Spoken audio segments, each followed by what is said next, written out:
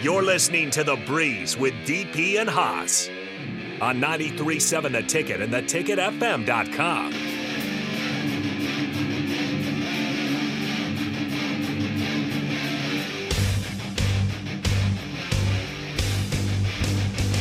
All right, welcome back into The Breeze here on Ticket Weekends on what is Super Bowl Sunday. We got the host as always, DP and Haas, both streaming in. I'm Harrison Arns back here at the 1040 Ticket Studios. Plenty of things to talk about. Like I said, Super Bowl Sunday down in Las Vegas. You got the 49ers Chiefs. We talked some WWE as DP was able to be down there, catch some of that WrestleMania press conference. We got the women's Husker hoops going on as well in a stingy first quarter for them as they're facing the Hawkeyes at home. First quarter wraps up 16-13. It's only a 3-point game, and we'll keep you updated as that game goes along. But nonetheless, I'll throw it back to the host. Haas, where do you want to go with it? So that's the score at the end of the quarter? Yep, first quarter, 16-13. Caitlin Clark sitting there with 2 boards, 2 assists, 7 points. 111, I think, was the score for Iowa against Penn State.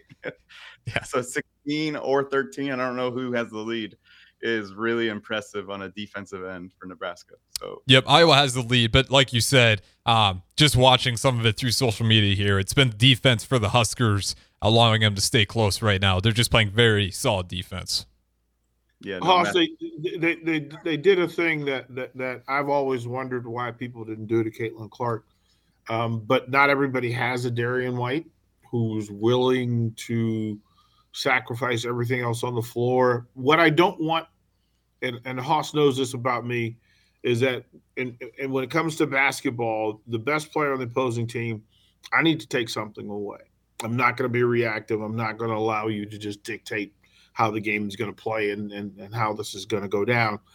And if I can force Caitlin Clark to just to work harder to get what she gets. There's a fatigue factor. There's the physical fatigue I'm not worried about. It's the mental fatigue of having somebody in your shirt for those extra minutes as you cross court, as you try to get into the lane. Then you're forcing her to get out of her head, out of attack mode, and then it's, well, yeah, if Caitlin Clark has 10 assists, that's fine. But then you're forcing other people to become great to beat you. Like you know how they win if you just let Caitlin Clark go off. Everybody knows their role. But if you put people in a tough spot, you give yourself a better chance to win. And Darian White has been, and it's kind of watching it flow. She's been active and again of forcing Caitlin Clark one step away from the basket, to have her put 3 more dribbles on the floor to get to the same spot that she's used to getting to normally, forcing teammates to shoot the ball in spaces from levels that they're not used to. And then Darian White, what happens along that is that she becomes aggressive offensively. So kudos to Amy Williams and the staff for making the move and saying, listen, however it plays out, it's not going to play out the way it normally plays out. We're not going to let you have what you want to get. You're going to have to earn it.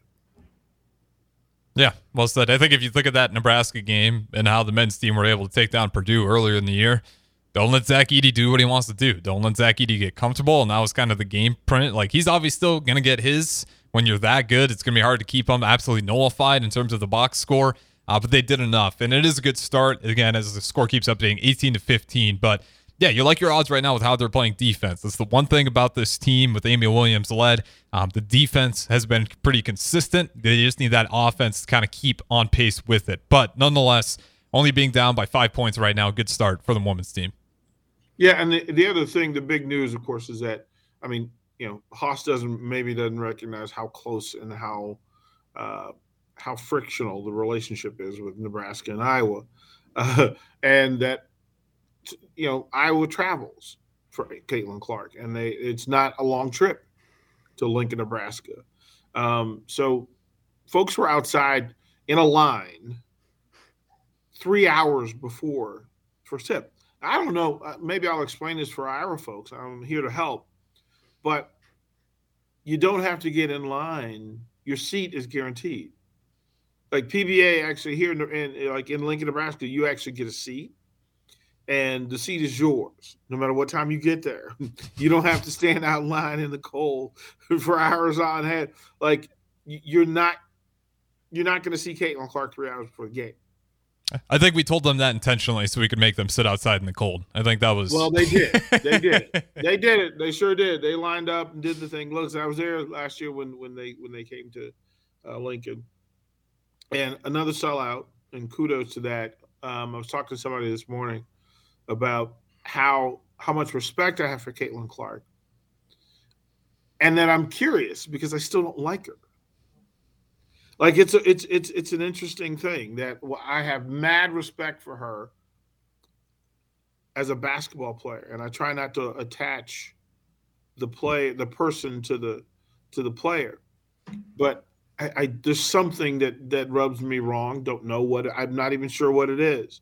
There's something that rubs me wrong about it, and the fact that maybe it's the fact she plays for Iowa. I don't know. Maybe that's a thing. I'm not sure what it is. It has to be because, from a basketball perspective, competitive, can dribble, can shoot, she can create 15 assists in her last game. So if you were to go look at the box score and see that there was an Iowa player with 47 points, you would obviously think it was Caitlin Clark, and it wasn't. And that in itself, wow. Yeah, I think Wow. the only thing that goes against Caitlin Clark is the only thing that goes against in the guy in LeBron James. It's the flopping. Like, if you're gonna be, and this isn't pointing it out. Like, yeah, she flops. It's one of those things that's part of the game. You can argue is that the ref's job to not call the flops, or if you're Caitlin Clark, if they're calling it, you can't necessarily blame the player either. But as a spectator, it's the same thing. That's why people get upset with LeBron, even though he's that great of a player. You don't think LeBron's a bad player. You don't think Caitlin Clark's a bad player. But the flopping, that's the only thing. I mean, we all saw the post game after Ohio State. There's some feelings about that one. It's just small things like that. But in terms of her play, she's a dominant player. Hold on. That was not a flop. She did not see the person coming at her. No, she flopped, Hoss. She threw her arms and flailed her arms forward. Okay. So sold a little bit. No. Let me get in on this because and being around UFC for the last couple of days, there's a statement that's made constantly. Control your weapons. What elite athletes do better than most human beings is control every aspect of their physicality, their awareness, their space identity, their physicality. They understand that. Control your weapons. And if you're running on the floor, a basketball player knows when somebody's coming within your space. You absolutely, the peripheral vision, what we know about Caitlin Clark is that she sees the full range and peripheral vision unlike anybody else in college basketball. And to tell me that you didn't see somebody moving at turtle speed with no athletic arrogance about them, and you didn't notice, and that somehow in contact, you flailed forward? You flailed forward and up. That's the flop thing that Harrison was talking about. It's so natural to her. And then the disingenuousness of her in the postgame that I could have been hurt really badly, and this has to be. You know what? None of it's true, and none of it's authentic, and none of it settles with me. None of it lands. That's a part of the problem that I have with it. It was that, wait a minute. To watch the film on it, you can watch it in slow motion. And the fact that we got to watch slow motion on Caitlin Clark running across the floor really bothers me. But there is not one athletically arrogant thing she did in that. There was no natural movement to anything that happened in it. It didn't look like the way she moves. It didn't agree with the way she moves. She flopped against a reporter, bro. Come on. Come on. She flopped against a student reporter running to get pictures and video. There was like 5 half-truths in that statement that I'm not even going to touch. The thing that I'm going to say is, what do you want her to do? Jermaine O'Neal, the person? Like, no, what this is where, to me, even it's a jump stop. Even if you're calling, it's a jump stop. Even if you're calling for she did not see here. It was when the arms went up in the 360 spin around, fall to the floor. That's to me where it's like Come on, she's run off picks at College Park against 6'4", 190-pound forwards with far more grace than she did that 122-pound reporter. Haas, when you lose your balance, do you put your arms up straight in the air to catch yourself? Surprised I am. I think you're stretching it. It just looked unnatural. You just have to watch it, and it looks unnatural. She's still a great player, and this is what makes this as a fun match. Still a great player? She's fantastic, Still a great player. Oh, yeah. But the flopping, that's the reason why anyone have any beat. Whether she can play, Haas. We're talking about that she took advantage of a situation and made herself a victim when she wasn't a victim. She's not. Look, who's the most gifted person on that floor running across a basketball court in tennis shoes and in a uniform on full alert? Caitlin Clark. And to tell me that she had less awareness of a student reporter running across the floor, and then when friction was received, flailed. There's no other description for what she did. She flailed. So there's no half truth in any of that. And here's the thing. Let's say it's all true. No, Haas, I'm not in this. I speak from what I know. I'm just saying, let's say it's all true. This is not an opinion. This is not an opinion. This is not slander. This is not bias. This is speaking to what I know to be true. And having been around her at the entire Big Ten tournament last year, 4 games over the course of last year, I've been in the room with Caitlin Clark on 12 different occasions. I speak from what I know. We'll get this one from the text line real quick. And this one from Jordan P. chimes in. She flopped. I reffed her all through high school. I'll use some keywords here. We'll say was not necessarily a fair player I've ever reffed. Hitting girls on screens.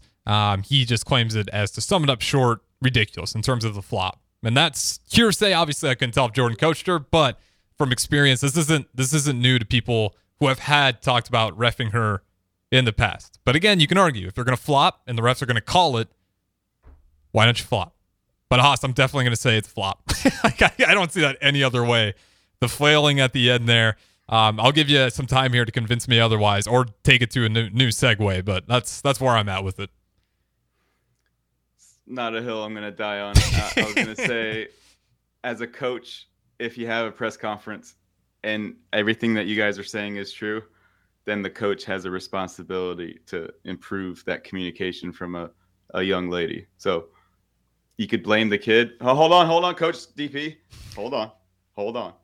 You know, as a coach, it's your responsibility to train these young adults to communicate better and speak better. And if she played the victim card as a coach, it is our responsibility to nip that in the bud. So which further speaks to my issue with this. I'm saying now I blame the coach. Well, no. Through all of this, the coach is ultimately responsible for the player and the person that's under her watch. Correct. And the coach has dictated that, one, the rules of basketball don't apply for Caitlin Clark, and she goes along with it. She's fully supportive of it. Hey, she runs across the court. As a matter of fact, I was just looking up, and she's on the court during the play because somebody actually breathed on Caitlin Clark, and she's on the floor. I'm not talking on the sideline. I mean on the floor. I watch this coach make decisions that, quite frankly, if I'm one of the other players on the team, that you understand who your star player is. It's a unique situation because you've never had anybody who played at the level and with the level of success that she's had. So I get it that coaches, you make allowances. Haas, we've had guys that we allowed certain things simply because they were elite in the space, but we still had to set boundaries for everybody else. I'm not saying that the coach is right or wrong. I would just, my preference, handle your players. And then don't look, the coach hadn't seen the replay of Caitlin Clark running into the reporter. She hadn't. She asked Caitlin Clark what happened, and then they walked in the room, and then the mics were up. What I disagree with is that she didn't come back and say, listen, I looked back, and here's what I saw. And she didn't because she didn't have to. You know why? Because nobody held her accountable. the queen and the princess get to make the rules. That's what it is. I was never had a woman athlete and a coach have the levels of success and notoriety and make the money that they've made for the program ever. So it's a thing. Two names come to mind for me: Livy Dunn and John Morant. And so with those two names, I hope you see why I went there. So the success that Livy Dunn, or attention that Livy Dunn has gotten, it's just new. Mm-hmm. This is not something that we've seen and we're not used to. And as a person, I'm sure Livy Dunn is not used to. So with that, the things that she does and the way she acts, it's probably going to be different. And so I'm not making excuses, but what training is around that to make sure it doesn't come off the wrong way. The same needs to be done for Caitlin Clark. And we talked about it a couple times with who John Morant is and should be and could become as a basketball player. If there's things outside of the court that shouldn't happen, who is he surrounding himself with that would make sure that doesn't happen? So it's the same, like, who is Caitlin Clark surrounding herself with that says, nah, you're too good.